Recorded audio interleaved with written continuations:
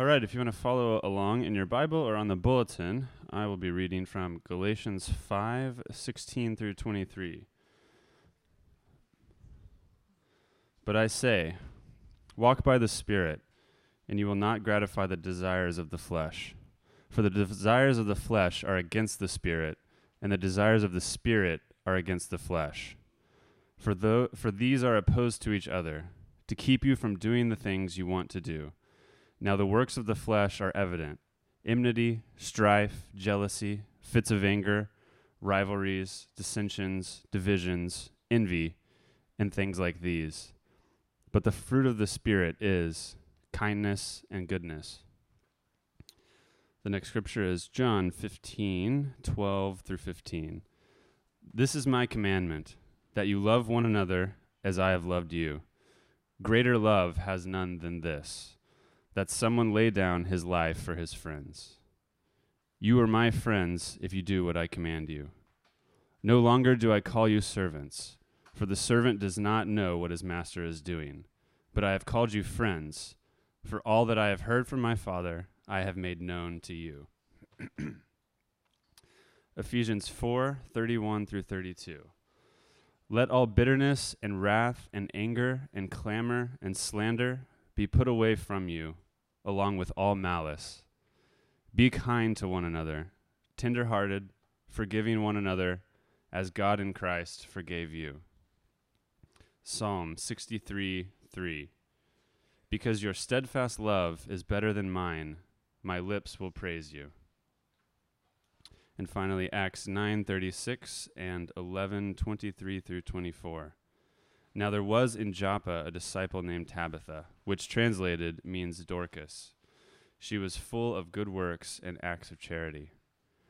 When he came and saw the grace of God, he was glad, and he exhorted all to remain faithful to the Lord with steadfast purpose. For he was a good man, full of the Holy Spirit and of faith, and a great many people were added to the Lord. Thanks, everyone.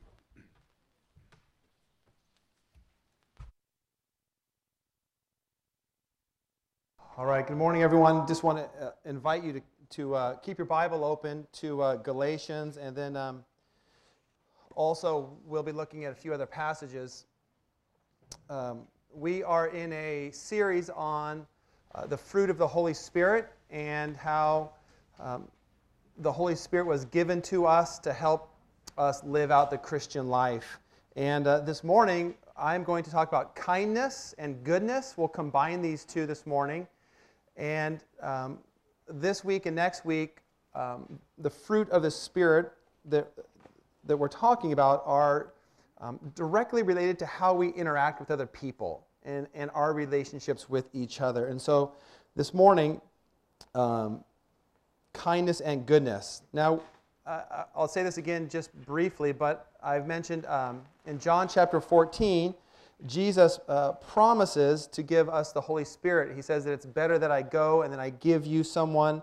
And some translations refer to the Holy Spirit as the Comforter or the Advocate. And the Holy Spirit is speaking truth into our lives for our behalf. So turn just for 1 second to John chapter 14. And we'll just look at this briefly. And I want to share with you something that I read this week that's interesting.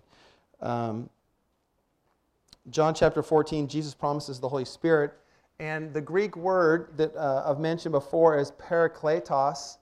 And if we break that word up, here's how we understand the word: comforter, advocate. It's someone who's called to stand alongside another person. So the Holy Spirit is a person who comes along and stands beside us to help us live out the Christian life. And, this is really interesting. This is from a guy named R.C. Sproul, who studies languages and translations. And here's what he says about this term, comforter, and why people a long time ago, specifically the King James Version, translated this word parakletos as comforter. And here's what he says. The translators of the King James Version chose to translate parakletos with the English word comforter. because at that time, now we're going back hundreds of years, because at that time the English language was more closely connected to its historical roots in Latin. Today we understand the word comfort to mean ease, solace, to remove pain in midst of trouble. But the original meaning was different. So when we think of the word comfort, we think of taking away discomfort. We think of peace or solace. And it's interesting how words change over time. All right, so here's how the word comfort was understood a long time ago. The original meaning was different. It's derived from the Latin word comfortus, which is consisted of a prefix com, meaning with, and the root fortis, meaning strong. So originally, the word comfort carried the meaning of with strength. With strength. Therefore, the King James Version translators were telling us that the Holy Spirit comes to people of Christ not to heal their wounds after a battle, but to strengthen them before and during the struggle. It's a very different meaning of the word comfort. And so, hundreds of years ago, when the translators came across this word parakletos, it wasn't the idea of getting rid of our pain as we think of today, but giving us strength for the struggle. And so the Holy Spirit comes alongside us to help us live out the Christian life. And when we talk about what kind of things will appear, well, we've said that the idea of kindness and goodness. Now, the problem that I have in 25 or 30 minutes to speak this morning is that the range of these words, the lexical range of meaning of the words kindness and goodness is huge. It's a broad meaning. And so what I'm going to do this morning is I'm just going to focus within one range of those meanings. And the range has to do with this. Kindness is this. And this is, again, I've quoted from Jerry Bridges last week, but here's how he defines these two words. Kindness is a sincere desire for the well-being of others. Goodness is the action taken for their well-being. So kindness, that means that when we talk about friendships and how we relate to people, is that we sincerely care about each other. So kindness, goodness is the things we do, the actions, things we do in life to meet the needs of others. So when combined, goodness and kindness is the character trait of a consistently honest person who is sincere in contributing to the well-being of others. Now, there's nothing more humanizing than friendship. And if we think about the opposite of friendship, if we think of isolation or loneliness and how much of a problem that is in life, when you feel alone, when you feel isolated, when you feel like you're without friends, it leads itself to one of the darkest times of life. And so when Jesus says, I'm giving you the Holy Spirit, here's the specifics. Jesus gives us the Holy Spirit to help us live out the Christian life so that we know how to be a sincere friend to each other, so that we know how to do good to one another, so that we know how to live and function in community. Thanksgiving dinner, one of the things that was mentioned a few times is the idea of community, that we're thankful for friends, that we need that in life. So what we're going to do this morning is we're going to take a little bit of time and think a little bit more carefully about kindness and what that actually means. Number one, to the idea of friendship, and then we'll look at goodness and the things we actually do to help one another. Now, I came across a short clip I'll show you this morning on friendship, and I thought about not showing it because it's kind of hokey because it's 1935. All right, so showing something is a little bit risky, I understand that. And let me give you my background again. I think most of you know this, but I taught American history. And I had this one movie on, it was an American history, it was a true story. And at the culminating scene, I would get on the verge of tears. It was just such a meaningful scene and a meaningful movie. And I had a few classes that their response was the same. Like the kids, it makes you emotional. And then what happened several years later, I showed the movie, and the class started laughing. Like they couldn't deal with it. It was like a little bit, because the movie was a little bit old from the 80s, right? A little bit old from the 80s, and they couldn't handle it. And the next year I showed it again, and at just the right moment, they just started laughing and mocking it. I'm like, okay, I'm not showing this anymore. It's done. I'm over. So 1935, but here's the point I'm showing this to you. There is nothing more humanizing. There's no better way that you can show your humanity than to be kind to people, than to be a friend. That we all want that. We can all think back to teenage years or maybe high school, college years, or even a job or something where you're left out, and how painful that is. And that's why the Holy Spirit, Jesus gives the Holy Spirit to live in the most practical day-to-day things, that we are to be kind people, that we are to be thoughtful people. All right, so this is, are we going to work? Is it going to work, Brandon? All right, all right, we'll hope. 1935, The Bride of Frankenstein, and the theme is friendship. Friendship. All right. I hope it works.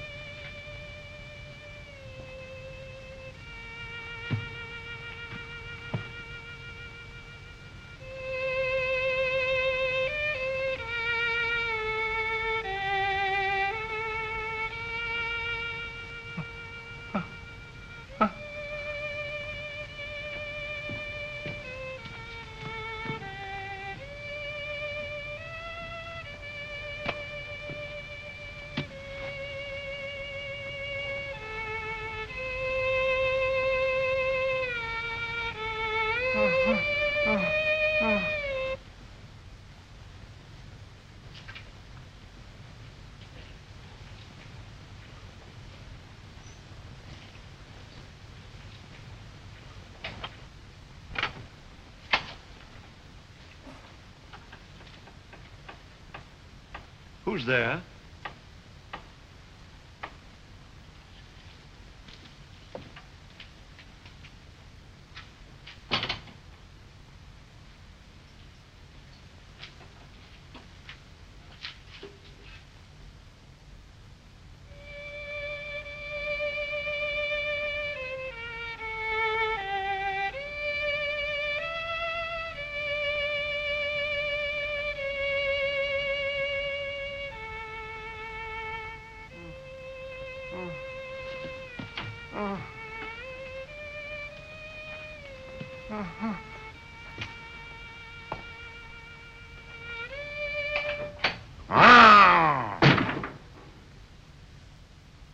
Who is it? You're welcome, my friend, whoever you are.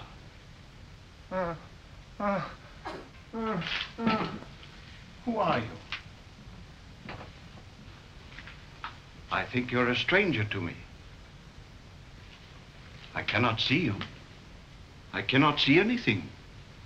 You must please excuse me, but I'm blind.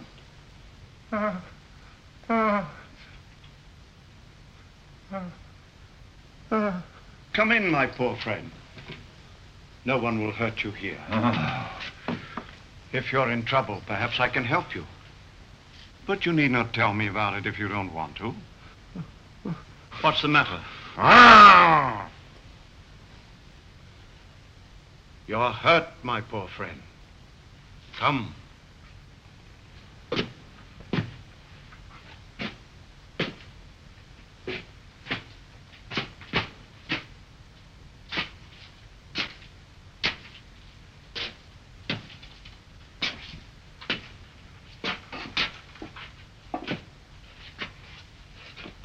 Sit down.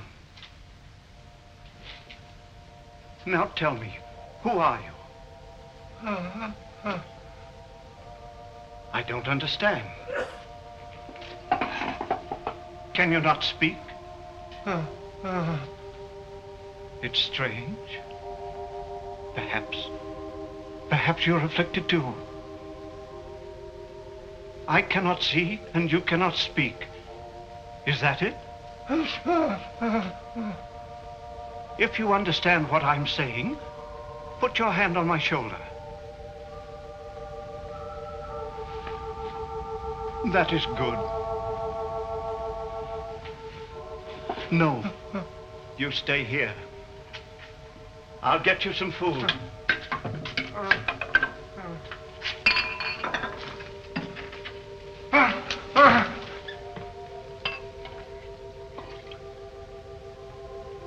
We shall be friends. I have prayed many times for God to send me a friend. It's very lonely here, and it's been a long time since any human being came into this hut. I shall look after you, and you will comfort me.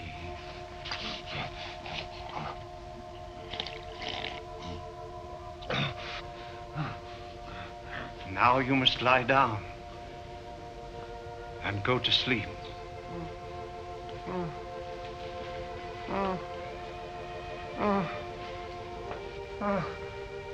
Yes, yes. Now you must sleep.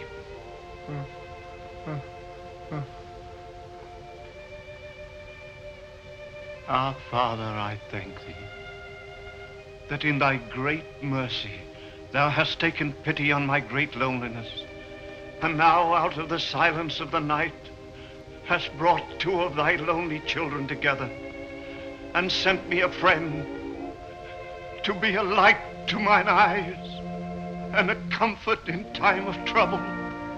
Amen.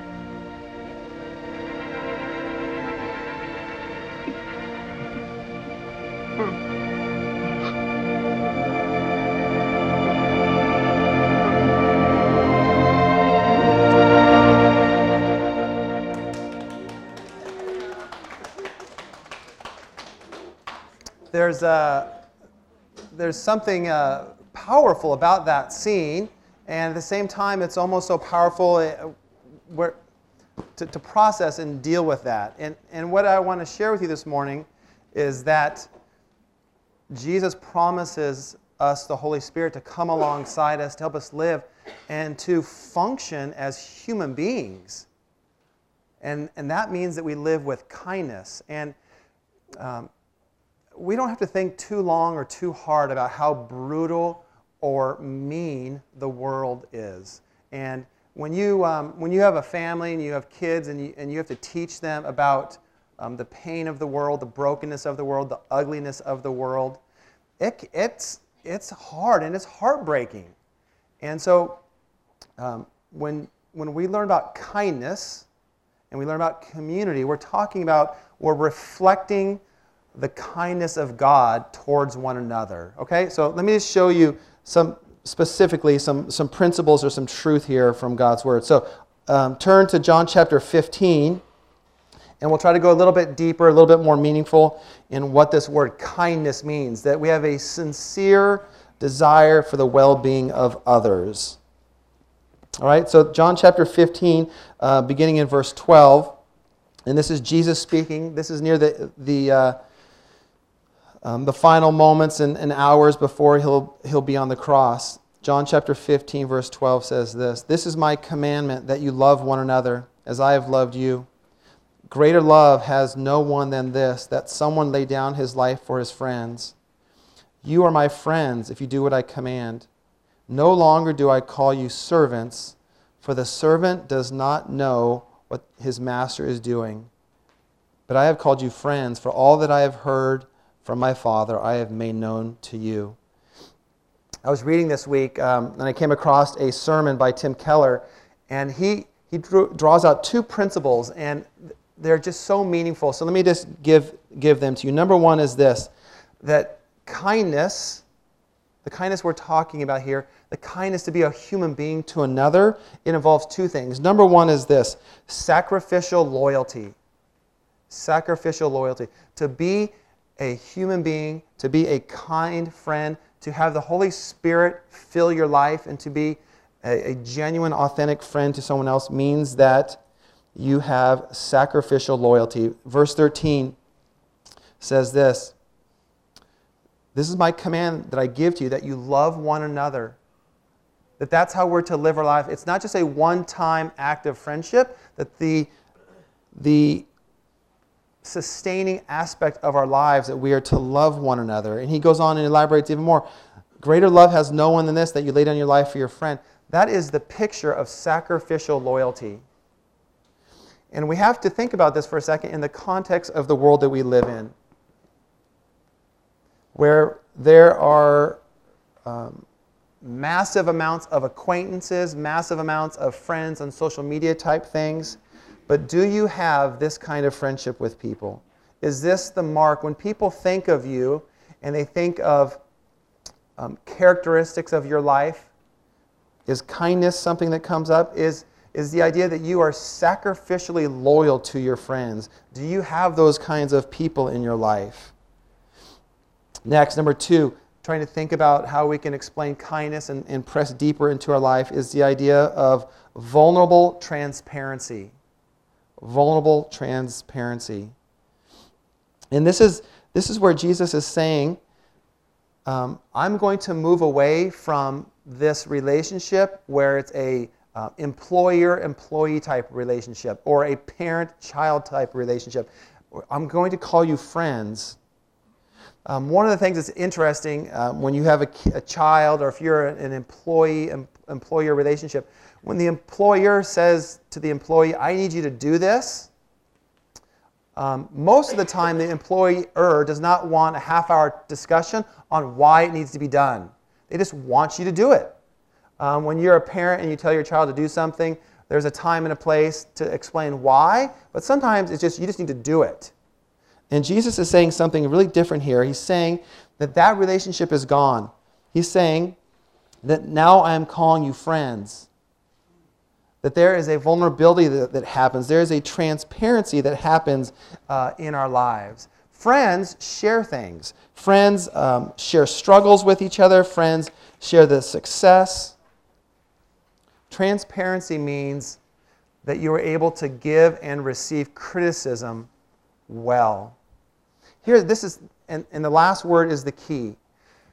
We live in a time where people are so free to speak their opinion, to criticize, to offer their viewpoints. And when you understand what Jesus is saying, and you understand what it means to be a sincere friend, when you understand what it means to be kind, part of this depth of friendship means that you can understand what it means to give and receive criticism well.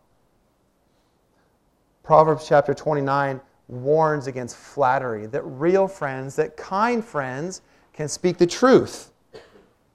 Proverbs 27:6 says this, a familiar proverb, faithful are the wounds of a friend. Do you have friends in your life that can speak truth to you, even if it means it hurts a little bit?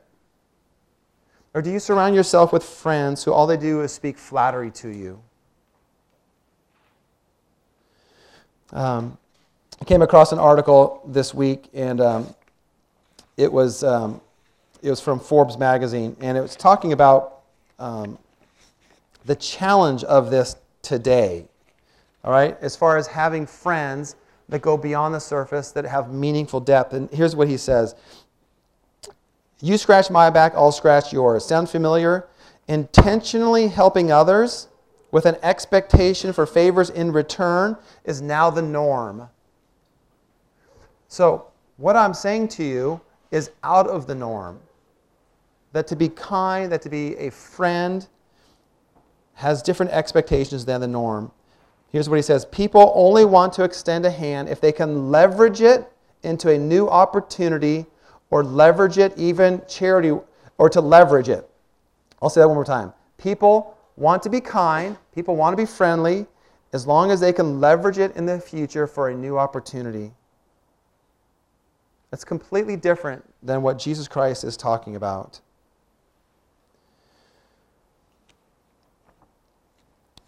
Kindness, a sincere desire for the well-being of other people.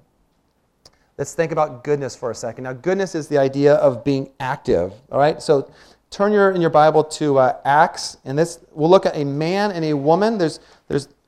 There are endless stories and places we can go in the Bible as far as helping us understand goodness and kindness. I picked a man and a woman from the book of Acts, and we'll start in Acts chapter 11. Acts chapter 11, and we'll look at two people who are living out what we're talking about here. This idea of kindness and goodness being that you're doing things to help people. All right, so this is Acts chapter 11, and here's the context. Stephen had just been martyred, and disciples, the followers of Christ, had been scattered. People are like, hey, this is a bad time. People are going to be put in jail. People are going to maybe even be stoned to death for following Christ. So people scatter and kind of run for their lives. Disciples had been scattered all over the Mediterranean coastline after Stephen's death, and some went as far as 400 miles to a city called Antioch to preach to the Gentiles. A great number of believers believed there. And then verse 22, chapter 11, verse 22, begins this way. It says, "The report came to the ears of the church in Jerusalem, and they sent Barnabas to Antioch. When he came and saw the grace of God, he was glad, and he exhorted them all to remain faithful to the Lord with steadfast purpose." And here's the description of Barnabas. "For he was a good man, full of the Holy Spirit and faith." So there are two descriptions about this guy Barnabas. Number one, he was a good man.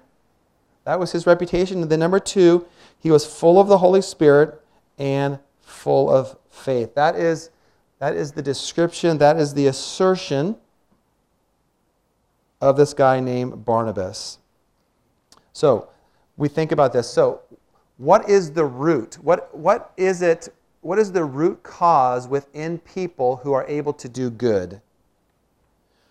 Well, according to Luke, the author of Acts, it's this, is that their lives are full of the Holy Spirit. And number two, they live with faith. So faith and the Holy Spirit comes alongside, speaks truth into our life about what it means to be a follower of Christ. And what does that do? That gets your eyes off of yourself. That gets your eyes off of self-centeredness. That gets your eyes on other people. That's what goodness is. It means that you're able to meet the needs of others. That means you're able to identify and see people in need.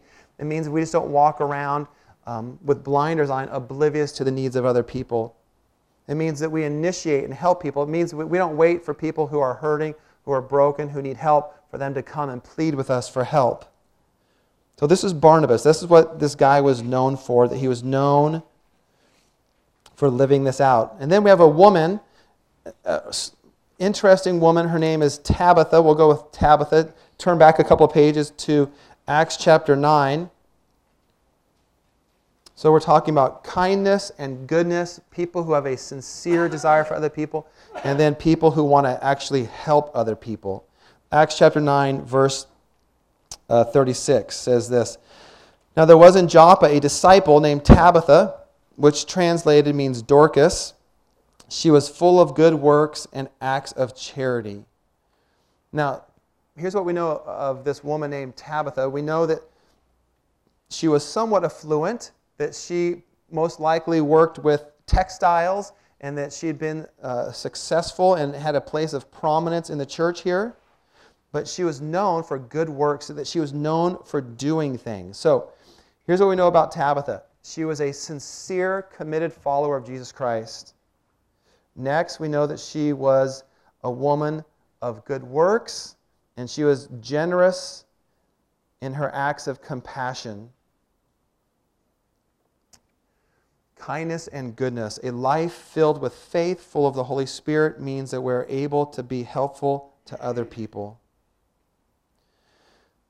So that's kind of the idea, just very briefly the idea. Now let's look into the book of Ephesians, and only Ephesians this morning, because just about all of Paul's letters that he writes, he talks about this.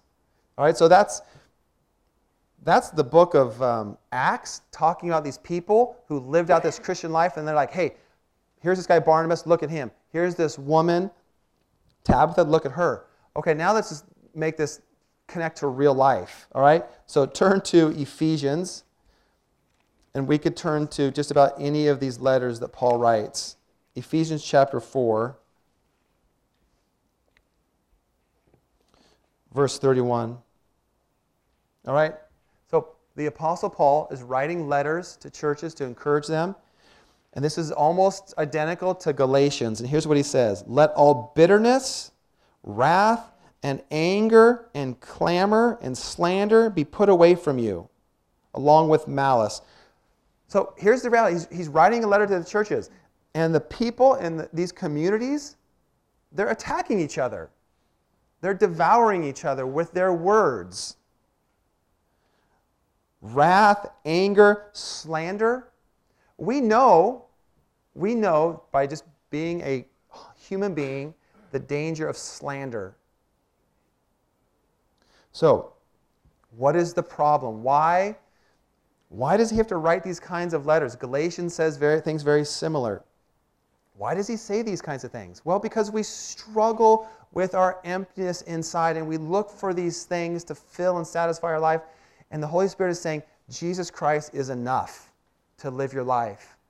And when you have that emptiness inside and you see other people or you see things they have and you want that deep inner security, Paul says in Galatians that he refers that by living by the flesh. These are the things that are going to happen in your life. You're going to attack people. You're going to slander people. And divisions come about. That's why he's going to say in Ephesians chapter 5, verse 18, just look a few verses over. He says this, do not get drunk with wine, but be filled with the Holy Spirit. He commands them using not a comparison, but a contrast. He's saying, okay, don't abuse alcohol, because when you get drunk, you stop thinking. You do really dumb things. And then he's contrasting that with being filled with the Holy Spirit. Fill your life with the Holy Spirit, and you'll actually think more clearly. The Holy Spirit will remind you of who you are in Christ. Okay, then go back to verse 32. Here's what happens. The command, be kind to one another. He uses another word, even more descriptive. Be tender-hearted. Now, I don't know if you could see it in the video, but when you see it on a smaller screen, the monster actually sheds a tear. You see a tear running down his face because he understands the word. And here's what the blind man says, if you caught this. He said, we both have, I forget the word he used, but we both have a problem. We both have a flaw. And I've met a friend who both of us have these flaws, but I've met a friend. It's a powerful scene. We have to understand that this is our battle. This is our struggle. This is our understanding. When you think about the word comforter, stop thinking of therapeutic 21st century where we have to be happy and feel good all the time. The word comforter is strength. If you understand it in its original understanding, the Holy Spirit gives you strength to not become one who lives by the flesh, who then slanders people, who envies other people. When your life is filled by the Spirit, you will be kind. You will become a human being, a tender-hearted human being, forgiving one another as Christ forgave you. It is profoundly significant for us to think about this most basic question. What does it mean to be human? What does it mean to be human? When all of us have this longing for friendship, and if we have this longing for friendship, if we have this longing for friends who are sacrificially loyal, if we have this longing for friends who are transparent and open, why do we struggle with slander? Why do we struggle with anger and wrath? Why do we struggle with bitterness? Why do we struggle with these words? In Galatians, Paul uses the same thing. And Paul says it. We'll finish up with this morning. Go back to Galatians. We've read this almost every week.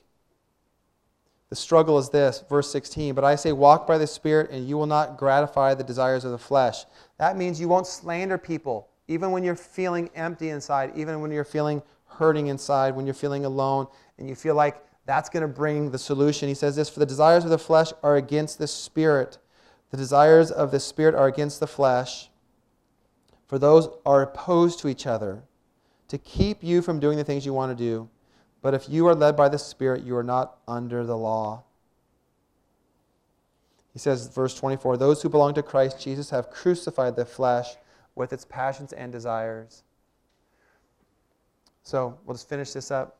The Holy Spirit is speaking truth into our lives. That we need to crucify the flesh, that we need to allow Christ to live in us. And that's the role of the Holy Spirit, to speak truth into us, to give us strength to not live according to our own selfish desires, but to live by the power, by the fullness of the Spirit, so that we can follow Christ in every area of our lives. Let's pray together. Father, it is so easy as a church community to look at the bad, to look at the mistakes, to look at the flaws, to find mistakes in other people's lives. Father, I pray for an outpouring, a fullness of your Spirit, so that we can forgive one another, we can love one another, we can be kind to each other, we can be tender-hearted, we can be understanding, we can be empathetic, that we can understand that everyone here this morning has challenges, has struggles. There are people here this morning that are feeling isolated and alone. Father, I pray that we would be a church, a supernatural, Holy Spirit-filled church, where we can look to meet the needs of others, that we can be kind people, we can be sincere, that we cannot be people who mock the pain of others, that we would come alongside and carry burdens to live the way you want. Father, we need your help. We need your Holy Spirit to help us in this. We ask these things in the precious name of Jesus. Amen.